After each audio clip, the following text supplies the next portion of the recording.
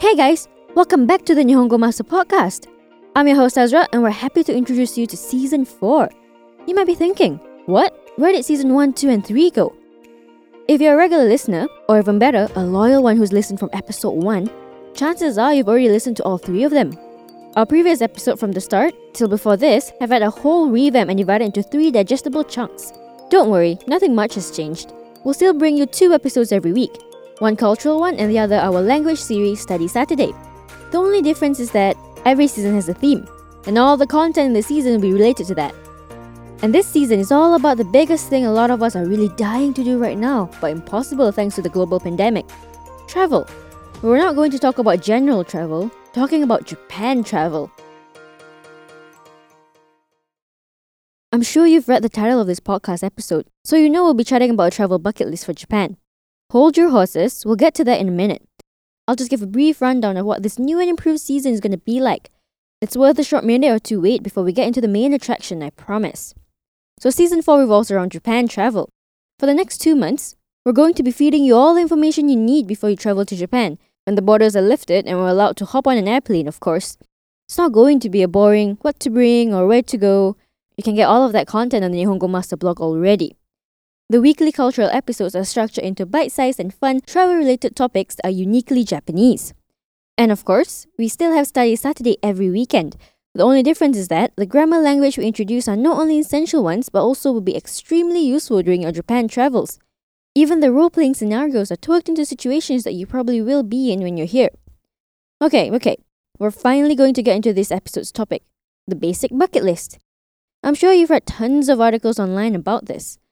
There's the standard, visit these specific places and eat local food. And the list goes on and on and on to more than 50 things to do. Boy, we don't have all the time in the world to read or do that. So that's not what we're going to do today. Instead, this Japan basic bucket list has only 4 on the list. You heard it right, 4. Told you, it's the most basic of lists, but a damn good one. The first on the Japan bucket list is balance city and nature. Most of us think of the bright lights and neon signs of the capital city Tokyo first and foremost when thinking about where to visit in this island nation. But keep in mind that this island nation is huge. There's literally so much more to Japan than the Shibuya Scramble and Asakusa's Sensoji. Although, that temple is definitely worth the visit, seeing as it's the oldest one in the city and all. I'm not saying that you shouldn't visit Tokyo and it's a waste of time. In fact, Tokyo is lovely and a city that will always have a place in my heart. I'm saying you should definitely spread out your time across the mainland rather than just one toshi to mean city in Japanese.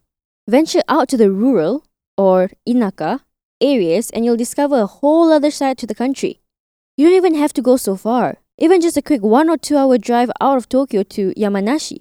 You'll be surprised at the world of difference these 2 areas have. Plus, a trip to the countryside gets you a splendid view of Fujisan. And while you're there, you might as well climb the tallest mountain in Japan, right? If going from one end of the stick to another is too extreme for you, then pick the middle ground, a kogai, suburban area. Cities around Tokyo are considered to be kogai, like Kawasaki and Chiba. Alternatively, you could kill 2 birds with 1 stone and pop by the mountainous town of Hakone, just an hour's train ride from Tokyo, where not only can you venture out of the city zone but also experience local hot springs, known as onsen. The shizen, or nature, is quite beautiful out there all year round. But spring and autumn are my favourites to pop by down there. So you see, even around Tokyo, you can get that city and nature balance. Don't even get me started with the northern and southern parts of Japan. I've talked about that loads in our Island Life episode, Season 1, Episode 5. Here's a quick vocab recap. Toshi, city. Inaka, countryside or rural. Kogai, suburban. Shizen, nature. The next on the bucket list is drown in spirituality. Scattered around the country are shrines, jinja, and temples, otera. Even with a walk down the street your accommodation is at, you can come across a few local ones. Of course, there are a few that you should have at the top of your jinja to otera list, like Sensoji and Meiji Jingu in Tokyo, as well as Fushimi Inari Taisha in Kyoto. Oh, by the way, fun fact, Taisha and Jingu are also other ways to call a shrine.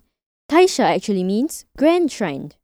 During your time here, never stop visiting these holy grounds. If you're visiting various cities, Visit a few of them in each one. There are some up hills, making you work for the view, and others in hidden caves where you can pray for a deep desire. There was one shrine that I went in Fukuoka called Tazaifu Tenmangu Shrine, where it had a small cave. I had to really find it though. It's believed that if you make a wish in that cave, it'll definitely come true. A friend of a friend wished to be married, and the year after she went there, she actually did. But anyway, if you're not sure whether the holy grounds you're at is a temple or a shrine, look out for Tori, a traditional Japanese gate that's usually red and marks the transition of mundane to sacred ground. If you see one before entering the grounds, then it's a shrine. Either way, it doesn't really matter. Even Japanese people themselves don't really take note of the difference. At both places, you can get omikuji, which is a fortune slip, to see if you're going to luck out this year. Now, let's quickly recap the vocab. Jinja, shrine. Another way to call a shrine is jingu. Otera, temple. Taisha, grand shrine. Tori, the red gate. Omikuji, fortune slip. By the way, if you haven't checked out our official website yet, why not give it a browse? At Nihongo Master, we offer efficient Japanese lessons that are quick, easy, and fun for Japanese language learners of all levels, from beginners to advanced. Our smart tools will assist you in areas where you need a little bit of a push and congratulate you on the ones you've aced. With a community of over 50,000 Japanese students, you're not alone on your learning journey. Make new friends and improve together with our point system, collecting points as you go along. Ask away any questions you have on our group discussion pages. There's sure to be others as well as our Japanese instructors that are quick to answer. You can also take Nihongo Master with you on the go and learn Japanese as you trot the globe. Practical, right?